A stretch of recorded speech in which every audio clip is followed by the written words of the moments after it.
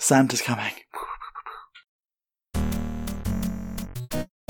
What's up, Internet, and ho, ho, ho! Welcome to a very special Christmas-themed episode of the PotsCast. I'm your host, Pete and Bessie, joined as always by my very good friend, Mr. Steven Radford. Hey guys. You're my magical Christmas self today, Steve. I'm Santa today. I'm feeling festive. It's great. I'm really hope like DJs put like a little Jingle Bells theme. Like something. Oh yeah, he better put some Christmas music. I honestly, I feel like we just need to take the main theme and just add Jingle Bells behind it, like a really like a lazy sitcom Christmas opening, you know? Mm-hmm. I'm down for that. Like add those little sleigh bells, jingle bells, whatever they're called in, and anything instantly sounds a bit Christmassy. So I'm gonna part the kimono for you listeners this week. I threw out the signal. I asked for your end of the year, game of the year questions. This was supposed to be our game of the year, end of the year special, but I'm throwing him on blast. Pixel never showed up. He no called, no showed to this podcast recording. So Steve and I are here holding down the fort. We didn't want to just skip a show for you this week, so we decided we're going to do something a little different this week while we wait, because we didn't want to, we want Pixel's opinions in the game of the year conversation, of course. So what we're going to do is this week, we're going to give you guys, for we'll say a holiday gift. We like to keep it inclusive here. Welcome to After Dark. This is After Dark, our patron-exclusive show, but we're going to do it this week as a Christmas special, so it'll be a little off-topic. We'll talk about some non-Nintendo stuff, and we're just going to get into the mix of it and just have some Christmas fun. So hopefully you enjoy this episode enough that you decide you want to go check out more After Darks and go support us over on patreon.com/lootpots, as one does if they want to listen to After Dark. But otherwise, just enjoy the show. So, Steve, this show's a lot looser than the real show. We don't have segments. Oh, it's way looser because we got like no sections, no anything. There's zero structure to this. No jingles. It's literally, yeah. It really is wherever the conversation goes. So where do you want to start? I mean, I know this week you've been playing a game that's not Nintendo related, so you weren't going to talk about it on the main show. So we can talk about it here because it's Let's talk about it. Do whatever the hell we want. So how is Star Wars Jedi Fallen Order? Jedi Fallen Order. Yeah. It's very good. So it is. So I was talking about this on the Gamerdelphia podcast recently. It's probably the best, like, focused story Star Wars game. Like, I think that there are a lot of people out there who have a soft spot in their hearts for Knights of the Old Republic, understandably so. But I think that, like, obviously that game being, like, a BioWare game, and then the second one I think was Obsidian, they're very, like, choosy. You know, it's like, do you want to be light side? Do you want to be dark side? Is this person your companion or your enemy? Like, that thing. And I think that kind of game inherently leads to like good video game storytelling and makes you feel like the world is deeper and all that stuff. So like Fallen Order is very much a like last gen AAA game, or like what Sony still does with their stuff, where it's a third person action game. You have a main character, there's a main storyline, you play through the storyline, and that's that. And for that, I think it's the best Star Wars game of its kind. Okay. Because I truly don't remember the last time I played a Star Wars game that felt this significant. And even the ones that are good, you know, from eras past, I think a lot of them have not aged super well. And, you know, nostalgia aside, a lot of them don't look as good upon a revisit, you know? Whereas with this game, like, it's very tight. Like, it has a few technical hiccups, like, here and there that have definitely, you know, where I think the things that kept it from reviewing higher than it already did, which is pretty high. But those things are, like, gradually getting patched out, and I've noticed that the game, like, plays better and better as I continue to play it. The only Star Wars game I can ever really remember playing is Star Wars Episode 1, The Phantom Menace on the original PlayStation. Sure, yeah. And they, like, start out in this room, and, like, the poison gas is coming in, and then they, like, go out into the hall. I used to love that game. And I pick up the blaster as soon as possible. I loved Jedi Power Battles on the PlayStation 1, which was like I played that. It was like a multiplayer, like, beat 'em up kind of game. It was a lot of fun. And I've played a bit of Episode 1 Racer as well. That was on Pod Racer? the N64. That game was fun. Fun. That game was legitimately fun. That's the best thing that came out of the prequels. Have you played Titanfall at all? Titanfall 2? I never played... I demoed 2, but I played 1 pretty How does the gameplay stack up to that? Does it feel very similar? Like, I know there's in the trailer there was like some wall running, and there was like a lot of the same kind of mechanics that were in Titanfall. It doesn't feel similar, like, really at all. Okay. I think if you didn't know that Respawn made both of those games, you wouldn't be like, oh, this is a Respawn game. Mm-hmm. Because, yeah, there's like the wall run and stuff, but like those things feel more limited than in Titanfall. Like Titanfall, I think the thing that's most like interesting about it from a gameplay perspective is that like it's so fluid. You know, the way that your character moves, like you feel like you're just like, you know, you're like gliding. You know, like you move so quickly and so like effortlessly. And I feel like with Fallen Order, everything is a little bit more deliberate. Like when you do the wall run, it's like very much I don't want to say like a puzzle thing, but it's like a Metroid thing where like once you get the wall run, you're like, oh, now this is this new traversal tool that I have. So it's like not so much about you like, you know, oh, I'm going to dash around the environment and fly all over the place. It's more like, okay, cool, I have this wall run. Now I can get to this new part of the map I've never seen before. Mm-hmm. Because it's definitely got heavy Metroidvania vibes. Like one of the things that's most interesting about it is there's no fast traveling ever unless you're going from planet to planet. So like whenever you go to a planet, you have to like, you know, say that you go to a planet for the first time, right? And you have this goal that's on the entire other side of the map. When you're done with that main thing, you have to walk back to your ship and traverse the entire planet backward. Okay, yeah. I was listening to Kirk Hamilton on the Kotaku Split Screen podcast talking about this, and he was saying, at least at the end of the game, he wished that you could just fast travel back to the ship. He didn't care about anything else, but just wanted to be able to fast travel back to the ship because it felt like it was a lot of wasted time just traversing across the planet. Yeah, so I think that is the choice that I probably take the most issue with, where I understand the desire there, where I think that they want you to explore the map, you know, because the maps are big and there are segments every time you go to a planet, like you go back to them later and you have new abilities so you can access places you couldn't access before, and there's like all these collectibles and whatever. So like there's an incentive to do that, and they kind of force you to do it on some level, which I can understand like as a choice for wanting to funnel the players to play the game a certain way. But I generally err on the side of that's not really their job as developers. Like I think convenience and like fun should be the name of the game. Yeah. And like there's nothing wrong with wanting to make the game hard. That's why the combat's hard. And the combat is pretty challenging. I think even if you're like a fairly decent action game player, like normal mode is not easy, you know? And like hard mode is hard.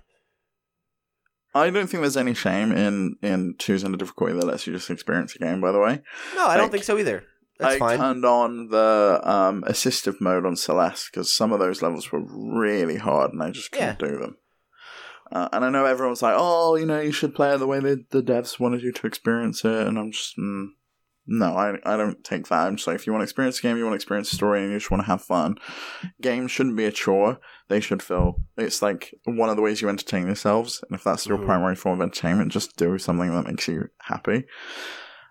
Yeah, I don't think it has to be like a dick measuring contest, right? Like I don't ascribe to that. Like I generally play games on normal because I do kind of have that attitude of like, well, this is probably what they intended it to be like. But if it's too difficult, then I'll push it down. Yeah, if I'm not having fun, I'll bump it down. Like I said, like I remember I played a chunk of The Last of Us. I bumped it down to easy because I was getting frustrated with this one part of the game, and I was like, screw it. I don't want to do this anymore. It's not fun. Mm-hmm. So I beat that one segment, popped it back up to where I wanted it to be, and kept playing. You know, it's like at the end of the day, like it's about you having a good time and servicing what is going to make the experience better. And I think I agree with that criticism where, like, not having the ability to fast travel, there are times where, like last night, for example, I worked for a full day yesterday, and then immediately afterwards, I bounced over to, it's like a 30-minute drive over to the studio where they record the Gamerdelphia podcast, and I went and did 2 episodes in a row with them. So I was podcasting for like 2, almost 3 hours after a full workday, and I came home and I was tired, and like I wanted to play Star Wars, but I opened it up and was like, I'm in the middle of this fucking map, and I gotta figure out how to get back, and I don't want to do this right now. I don't want to do this right now, and I just didn't play because it was too much effort. That to me is like a bad design trait. If it's putting you off from playing, it's probably something that should be. You should have the option. Yeah, I quite liked the way Horizon Zero Dawn handled fast travel. So you had like these fast travel packs that you could purchase, or I think craft from like limited resources. You could also craft them, yeah. But it was like a choice. Do I waste my resources on doing a fast travel pack because I don't want to travel across the map? Or do I want to spend those resources on making like first aid or arrows or whatever it may be? Or it might have been that some of those resources were difficult to find, so you would have had to look around for them. But then as you get further into the game, you get enough gold or enough money, or I can't remember what the currency is, to purchase like an unlimited fast travel pack. So once you've got to the point where you've seen most of the map anyway, you could, within game, essentially unlock fast travel to any point in time. And I spent all my money as soon as humanly possible to buy that unlimited fast travel pack. So I was just like, nah, sod this. I want to be able to fast travel all over the place. Yeah, and see, I feel like that was a good solution. I feel like even the way that Red Dead Redemption did it was not bad, where like you can only really fast travel from your camp, which like so in Fallen Order, there's a kind of like Dark Souls campfire-esque system called meditation. So you have these meditation circles that you'll find in the map, and whenever you go to them, you can spend your skill points, which is your EXP, or you can heal. And every time that you heal, it respawns all the enemies on the map that you've killed. Oh, so that. Yeah. So and that's fine. I don't mind that. But I think if I was able to fast travel from any of those, that would make such a huge difference. Like, if I don't need to be able to fast travel anywhere, but if I could find a meditation panel and then get back to my ship, that would be like, okay, cool. Like, that's a good way to limit me without making me feel like, fuck, I have to walk all the way back. And it's making you learn the map as well, because you have to, like, find the meditation panels in the first place. Yeah, because there's not that many of them. Yeah. So, like, you'd still have to do that backtracking. And I think a lot of players, myself included in some cases, would be like, well, I'll just walk the rest of the way. I'll see what else is there. I'll go check off these other things on the map. Is Jedi Fallen Order your favorite Metroidvania of recent memory then? Definitely, yeah. Okay. Because obviously, like I've said, Metroidvanias I don't generally jive with. But this game, because it's in a 3D space, it's way less of the problem I end up having with Metroidvanias a lot, where I feel like I get kind of lost and I feel like I'm just wandering. And not to say that I've never gotten lost on these maps, but because they are in open 3D environments where there's a little bit more like biodiversity, because it's not like, it's 2D games are more limited, right, in their art scope. Like, you look at like Hollow Knight or something like that, and a lot of the chambers have a similar look to them, because it's just kind of like, well, this is what this section of the map looks like, and there's like certain topography that's getting used over again and stuff like that. And I feel like in a 3D space, there's a lot more landmarks usually. Like, it's easier to be like, oh, right, like I'm near this weird rock formation, or, oh yeah, I dropped down from up there, like, and I can see in a room, like, well, this is one way to get out, and that's one way to get out, and like it's a little bit less like I'm just running down hallways and I don't know where I'm going. I get that. Yeah, I totally get that. It kind of reminds me of like people that used to play Firewatch that without having the your here marker on the map. So, one of the ways you could play it to kind of make it more difficult or more realistic for yourself is turn the marker off and just use the compass and the map and use landmarks to find where you are, which was always, I thought, quite a cool way of approaching that game. So, as this was meant to be our Game of the Year episode, as you said at the beginning of the show, what's your, Game of the Year that's a non-Nintendo game? Let me check. I had to make this list for Gamerdelphia. I'm pretty sure that most of them are Nintendo games this year. Yeah, I've really only played a limited number of non-Nintendo games this year. For me, the game that stands out the most is Resident Evil 2. So Star Wars is actually the highest ranking game on my Game of the Year list that is not a Nintendo game. Yeah. There's a few that I miss. I really want to play Control from Remedy Games, which looks really cool. I feel like I've already said my Game of the Year enough where I can just read this list. It's Fire Emblem. Yeah, it's Fire Emblem. Yeah. So my top five. No, don't read it. I want to know on the main show. Okay, all right, fine. Because otherwise, why are people going to tune in next week? Fair. You're right. Well, I mean, I guess maybe to listen to Pixel because he's not here.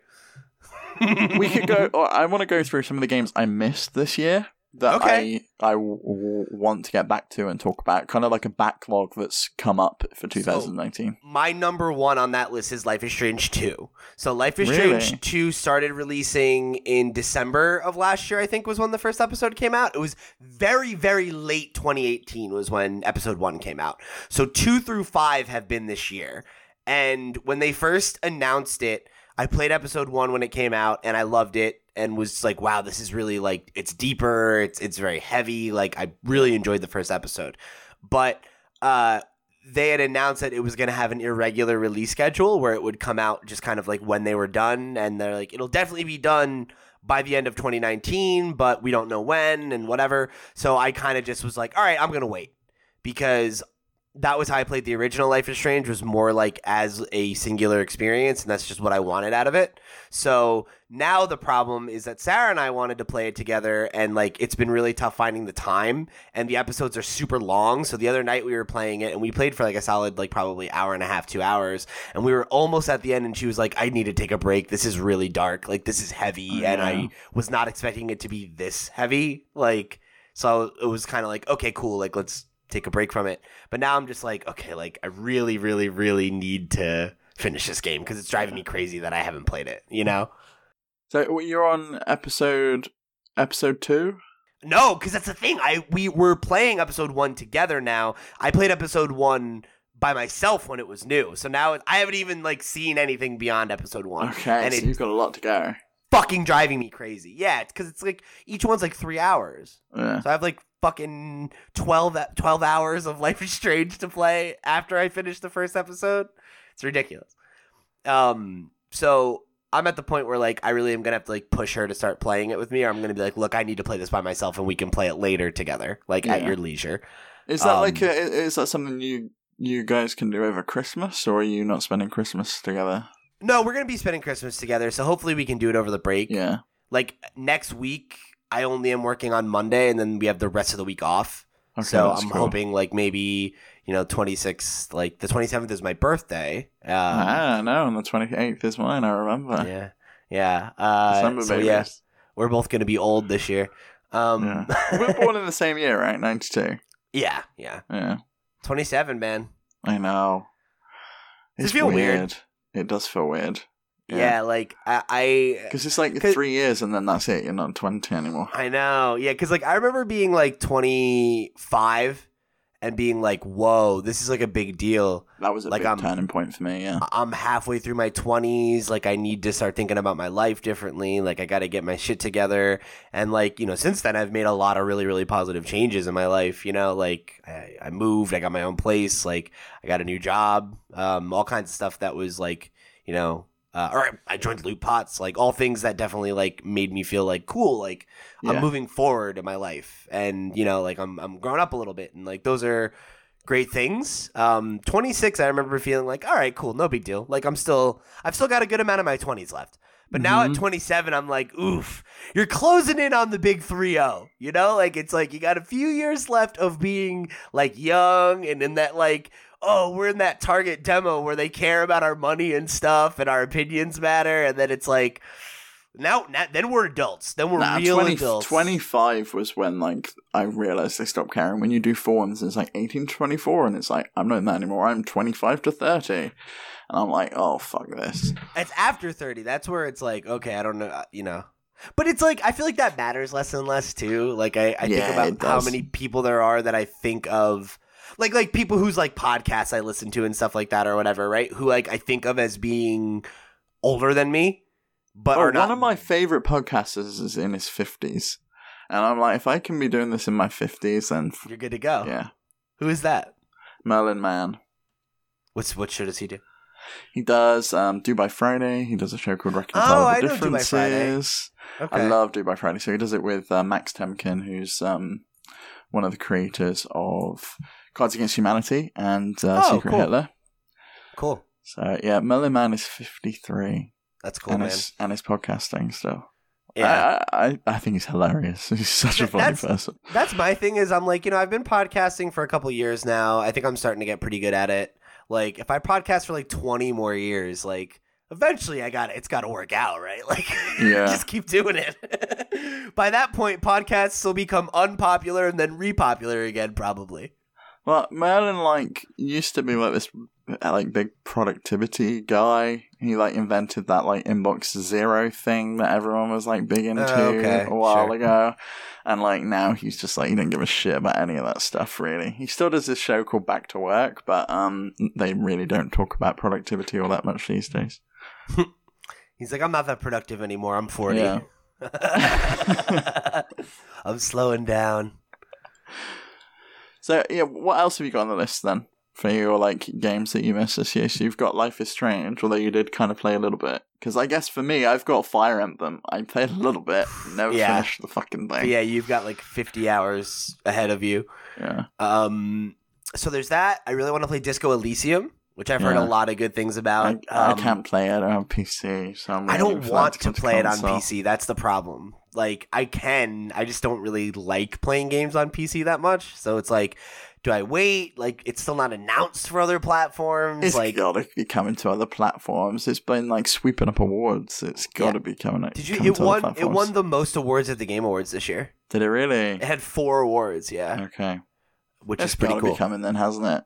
Yeah, probably. So also Outer Wilds. Yeah, Outer Wilds is on my list. It looks insane. But I've been waiting for a Switch port for that. That's got to be in the works as well, a Switch port for Outer Wilds. And same for Outer Worlds, I'm waiting for the Switch port. I'm just going to play on PS4. I'm just going to play on that. I got Outer Worlds, actually. I picked that up on sale on, like, Black Friday weekend. It was on sale for, like, I think it was down to, like, $30, 35 or something like that. And then when I went, I was, like, in the checkout, and I was like, all right, do I want this? Like, is this a good enough deal to bite, or should I wait? And I noticed that I had Chase dollars from my credit card that I could use on Amazon. So I got it for like $17 and I was like, fuck it. That's an incredible deal. Like, I'll check it out. To me, I'll be playing that on Game Pass if I'm playing it on Xbox or PC. Yeah, you should. So I got that, and then After Party, which is the next game from the studio that did Oxenfree. Okay, yeah. I never finished that. I liked Oxenfree a lot. With it. I liked Oxenfree a lot, so I've been looking forward to this one. And similar style, like really distant 2D.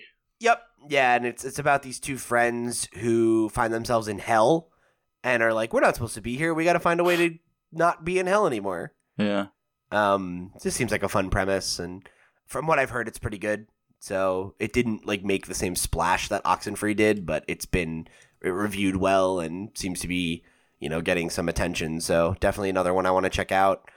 I think that's it for the year. Oh, and Resident Evil 2 I'd like to, but I don't know that I'll have time. I don't know that I'll have time for that. That's also one of my most hotly anticipated games of 2020 now. Resident Evil 3. And Luigi's Mansion 3, which I still haven't played. Yeah, I've got so many games on my list. So I've got Outer Worlds, Outer Wilds, Control, Star Wars Fallen Order. Those are the non-Nintendo ones. I have a free copy of Control for PC too. I should probably try it. Yeah, you probably should play that.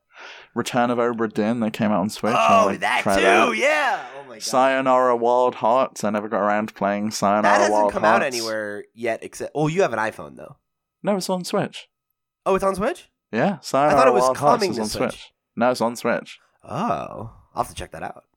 Divinity Original Sin 2, but I'm probably going to get the physical copy from Limited Run. I've decided on buying that for myself. Talking about playing for like 6 months, like you're like, one day I'm gonna play Divinity Original I've been waiting Sin. for a physical copy, then they fucking did a limited run release, and I'm like, ugh.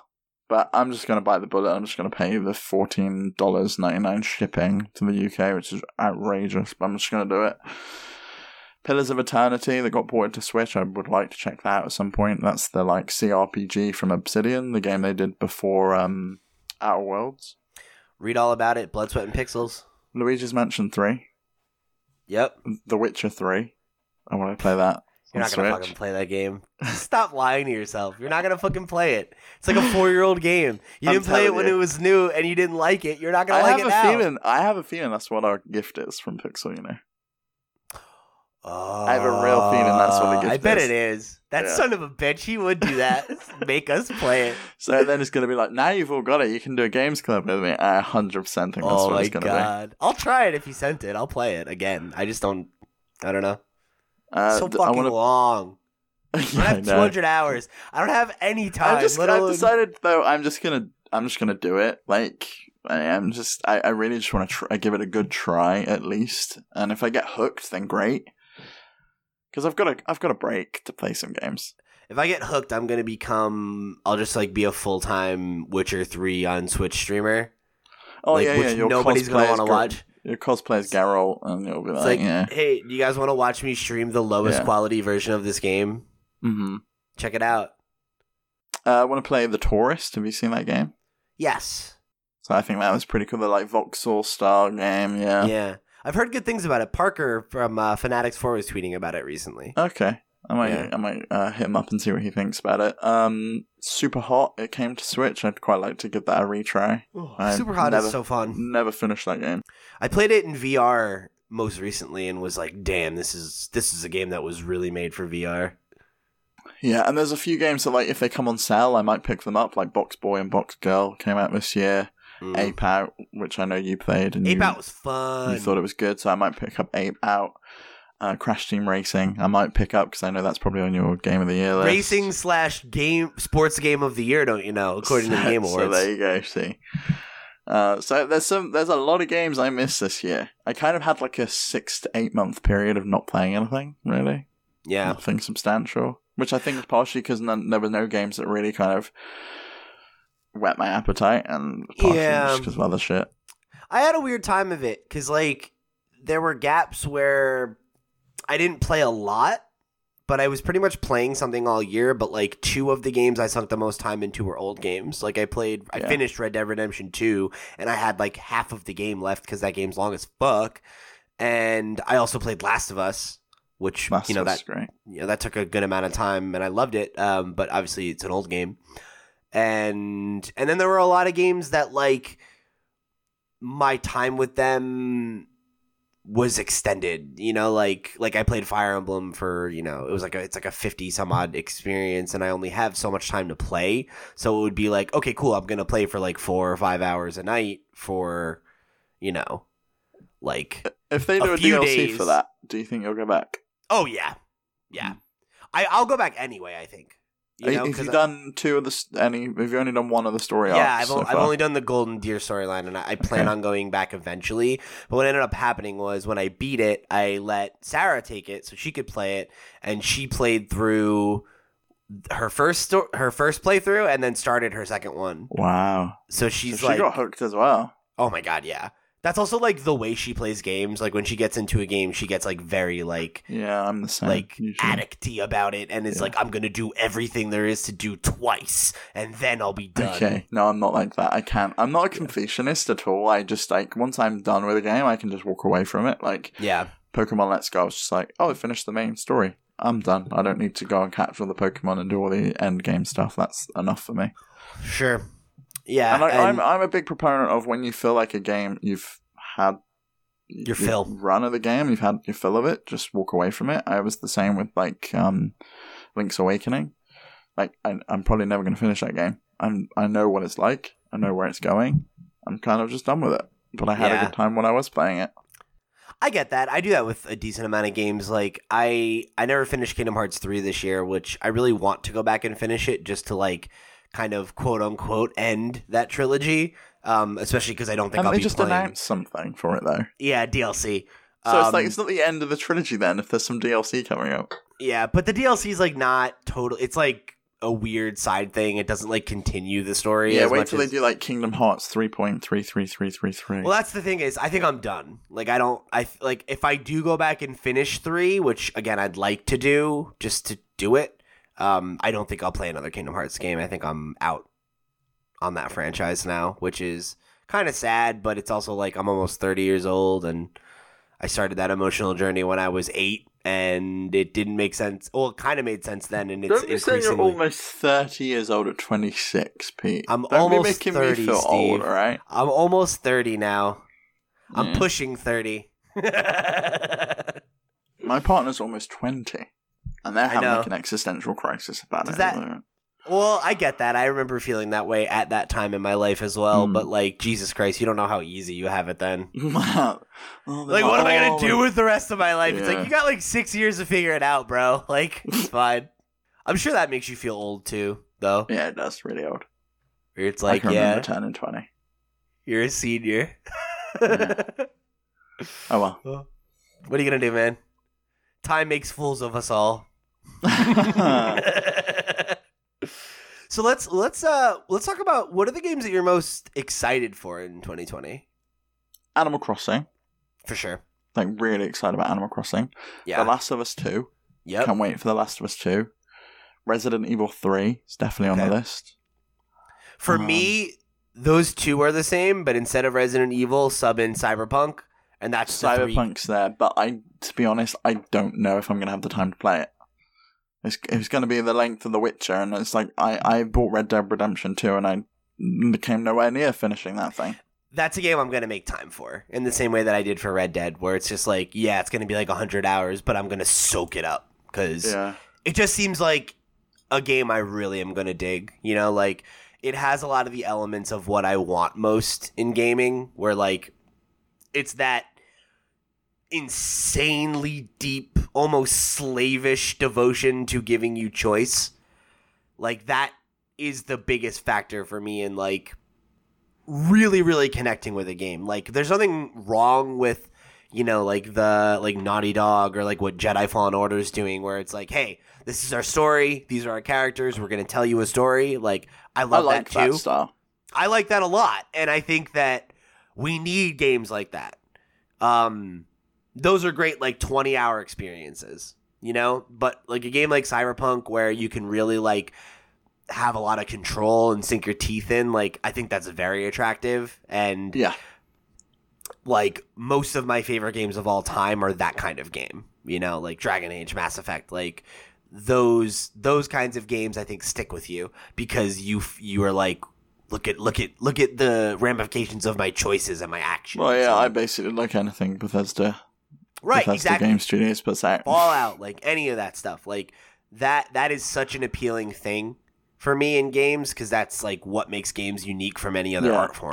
You know, the thing, specifically Fallout, the thing I like about that is you have to like pick a faction in the later games. Mm-hmm. It wasn't really the case in Fallout 3, and I think it was something Obsidian put back in New Vegas, and they kind of carried it forwards in 4 and 76.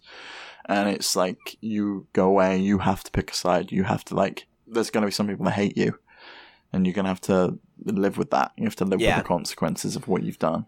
And I love that. So when I look at Cyberpunk and how deep it looks, and the fact that it's like CD Projekt, who obviously like, you know, whether or not you or I connected with The Witcher, you can't deny its objective quality and the depth of like its side quests and like how much effort they put into making the world feel lived in. And I look at Cyberpunk, which is a setting that's more appealing to me because I love swords and sorcery, but it's also like a little been there, done that, you know, like we have Witcher, we have Skyrim, we have Dragon Age, we have this, we have that, we have this, we have that. It's like, okay, there's a lot of fantasy stuff in gaming.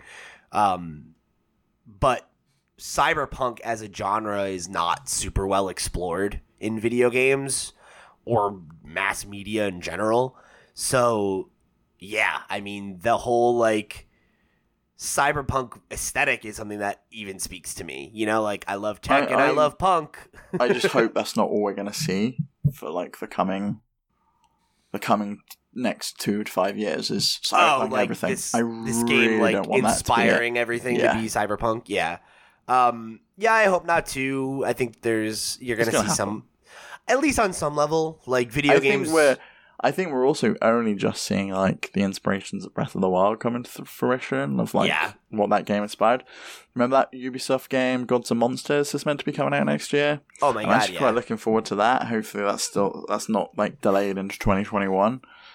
Yeah, that's a good looking game. I was looking forward to that Watch Dogs Legion, the one set in England, but I don't know if that's going to be coming out in 2020 either, because I know they've delayed that with no release date. I think I'm guessing they delayed that so it can be a simul release, so they can get it on the new consoles. What do you think of the new consoles? Do you think you're going to be picking one of them up next year? Yeah, absolutely. I'm absolutely. And which side do you think is going to be?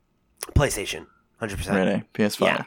Yeah. I mean, the only console generation where I didn't pick Sony, like PS3 as my era. Yeah, and it was just because it was too expensive and I didn't have a job. Like, I was a minor still, and my parents were the ones buying my video games because I think it came out when I was like 14 or 13, and I didn't get a job until, a year or two later. So there was just no way. There was no way I was going to get a $600 console, and I think that's how much, I genuinely think that's how much the next generation is going to start at. It doesn't matter. $599.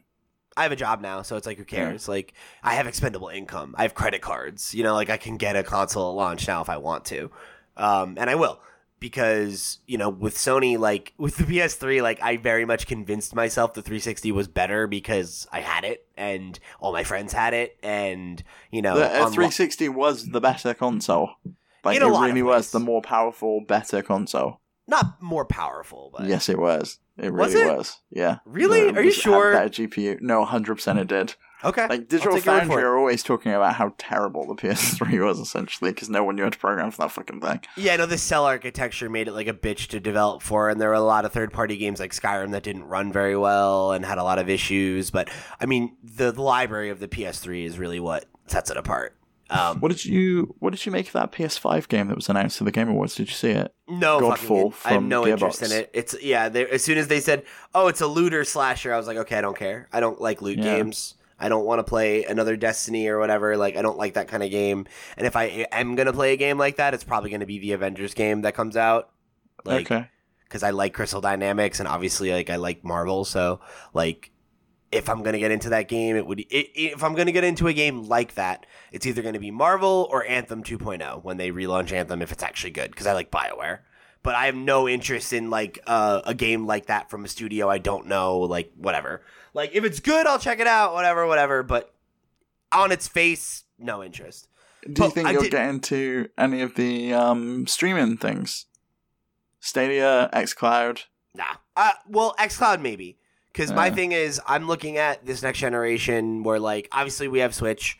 And if there's a Switch Pro model, I'll pick that up.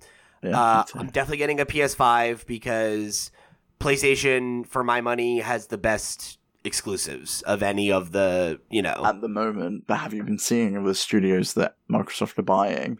Right, which is the thing. Those are all attractive, but I have a gaming PC, so like if I want to play those games, I could play them on my PC. Well, but the weird thing is, a lot of the PS4 exclusives are coming to the Epic Game Store. Not really, though. Like, Death Stranding's coming next year to the Epic Game Store. It's like, what the fuck? Death Stranding's not first party, though. Like, Sony published it, but they don't own... I mean, it sort of is first party. It's using a first party game engine. Yeah, but again, like, you're right, it sort of is. But, like, when they announced Death Stranding and they announced the Kojima partnership and everything, like, I'm pretty sure they said it would come to PC at a later date. Because, like, it's very much like how the strategic partnerships they've made with, like, Persona or, like, with what is it? Quantic Dream. Yeah, until that was recently. the other game that's come to Epic Game Store. But or also Journey came to Epic Game Store. Yeah, as well. But again, all of those are studios they had a second party relationship with, not a first party. But now you're getting to the point where Microsoft don't have as many studios as Microsoft. You said Microsoft doesn't have as many as Microsoft, but you mean Sony. No, Sony don't have as many as Microsoft, yeah. They still do. Sony has a pretty big stable. Like, they have studios that you don't think about, too. You know, like, because I'm pretty sure they owned 14 at their peak, and they might be down to 11 now. Yeah. Is that right? I have no idea, but I know, like... I'm pulling it up. They've got Bend, ForwardWorks, Gorilla, Insomniac, which I forgot they bought, Japan Studio, London Studio, Media Molecule, which are doing Dreams, Naughty Dog, the Manchester Studio, which I think is gone now. No, they're still open. Polyphony Digital, which are like only do Gran Turismo and never have done anything else. Yeah, and then you've got... But really, the only ones you see are Gorilla, Naughty Dog, Bend, Insomniac, Polyphony. No, and Sucker Punch. Are you kidding me? They're working... Like, what? And Sony Santa Monica. Oh, Santa Monica, yeah.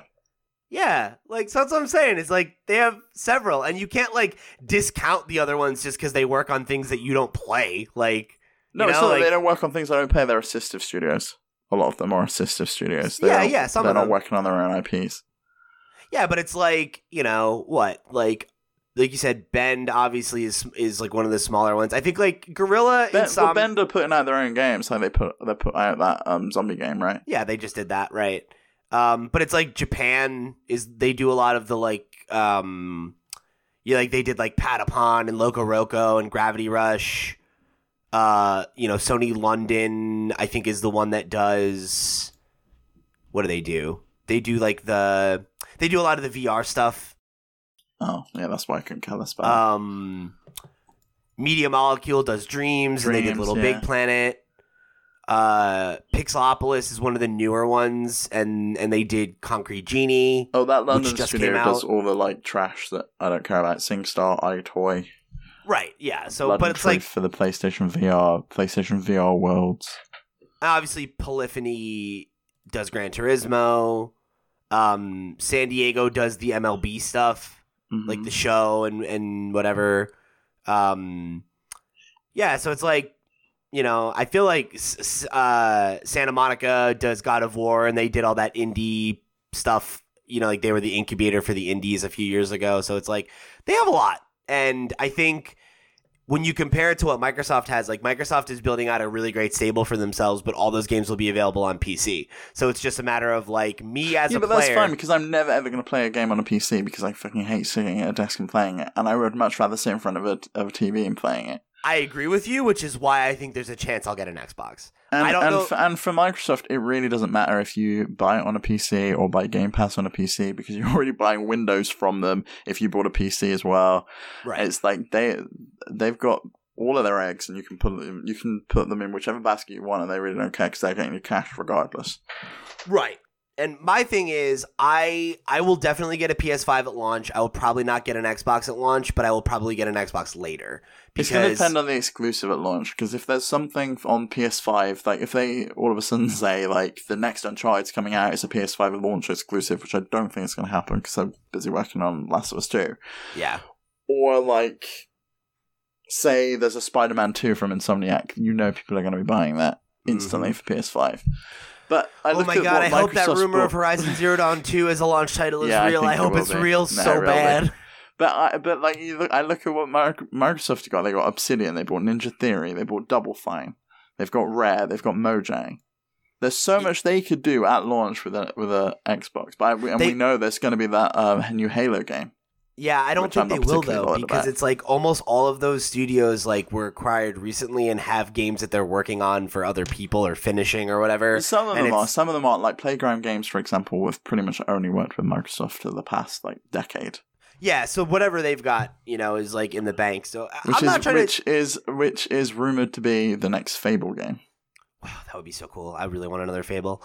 And that's the thing, right? Like, I'm not trying to discredit the studios that Microsoft has. It's just that, like, if there is a super compelling Microsoft launch game, I can just pick it up on PC if I really want to play it. If I can't live without playing it, and I need to pick between one or the other, I'm gonna buy a PS4 and buy whatever Microsoft exclusives come out on PC until there's a good deal on an Xbox, or until the next year when I have more expendable income.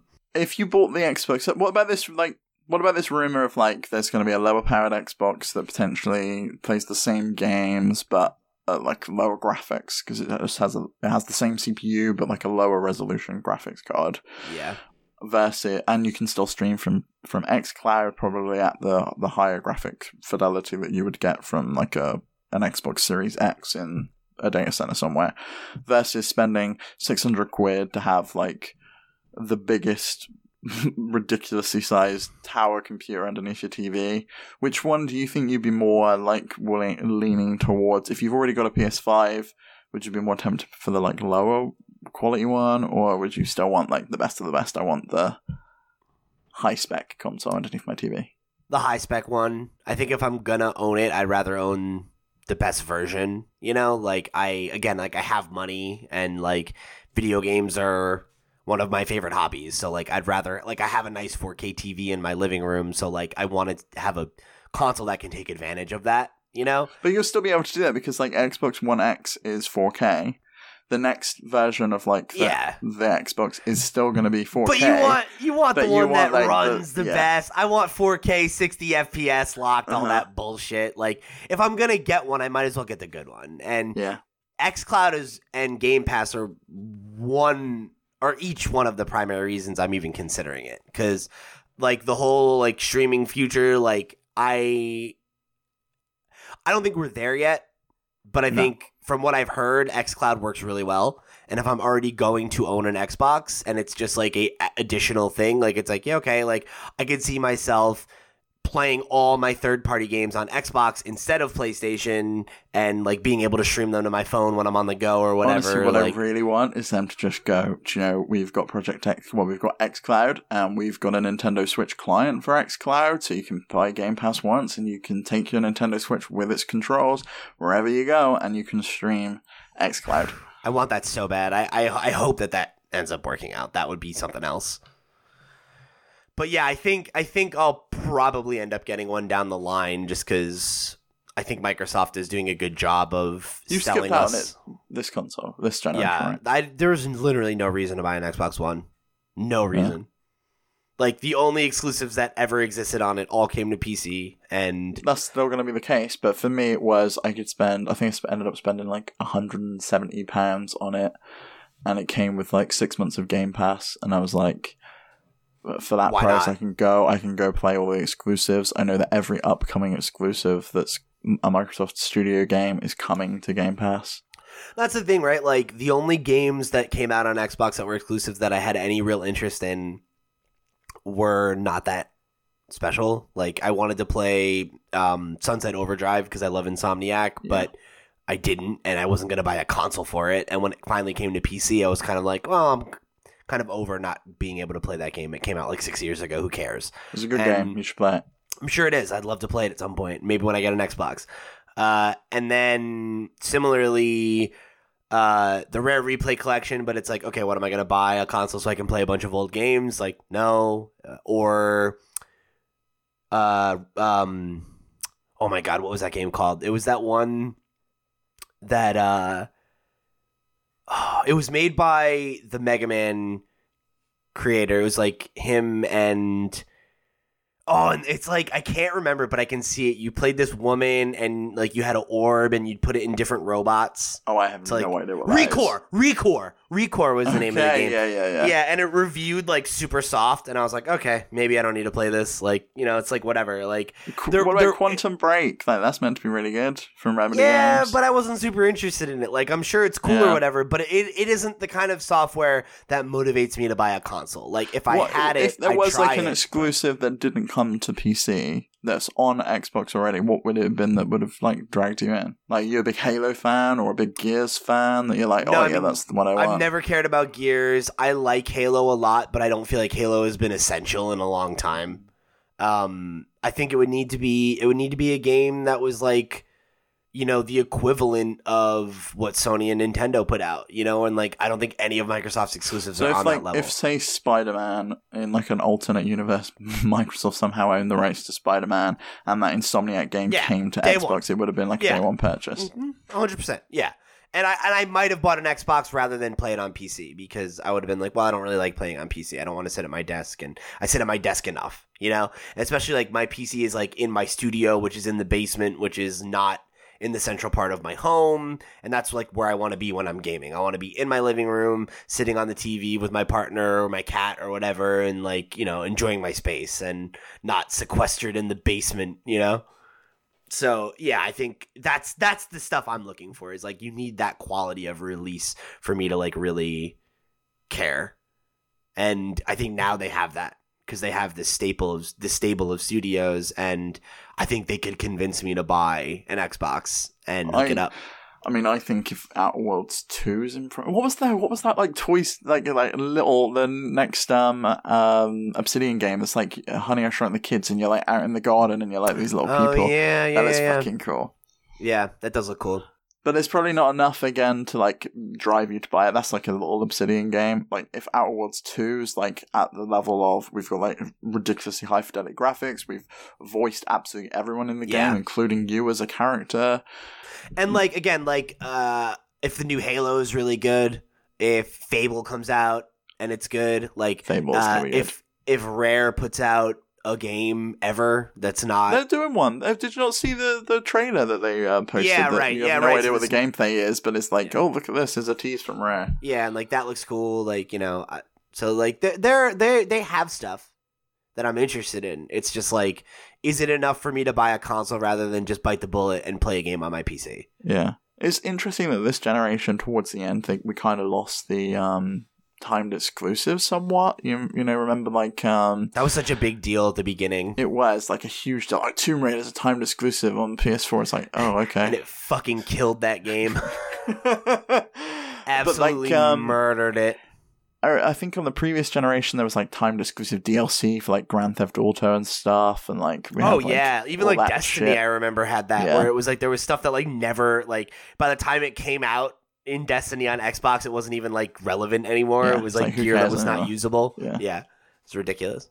I'm glad we've kind of moved away from that, and I hope like now with crossplay that becomes even less and less of a factor in the next generation. Yeah, it probably will. It probably will become less and less relevant as time goes on. But I don't know what Sony's deciding factor other than like we've got the best exclusives. That's really all they've got, because they don't have anything like Game Pass. They don't have... That's it, though. Yeah. That's more important than anything, in my opinion. And I think, I don't know, like I think the PlayStation 4 won for a lot of reasons this generation, but yes. I don't think that's an insignificant part of it. Well, it's I think again, price was a factor. No one cared about Kinect. No one wanted their like game console to be the media hub of the living room. Right. And then on top of that, there are, you know, almost every year, at least for the last few years, one of the Game of the Year contenders is a Sony game. So it's like, to me, like that's the deciding factor, is like if I can't play games like Spider-Man or Horizon or whatever, like, you know, I'm missing out on some of the best games, but also the games that speak to me the most, because that's like the genre of games I like the most, is third-person action story-driven games. So I think if Horizon's a launch title for PS5, it could again lose out to Nintendo for Game of the Year if Breath of the Wild 2 comes out next year. It could be the exact same situation of when Horizon launched the same week as Breath of the Wild. Fucking really hope not. We could have the exact same thing happen for Breath of the Wild 2 and Horizon Zero Dawn 2. I really, really hope not, but we'll have to wait until 2020 to see. So thanks for joining us here on this special episode of the PotsCast / After Dark, but during the daylight.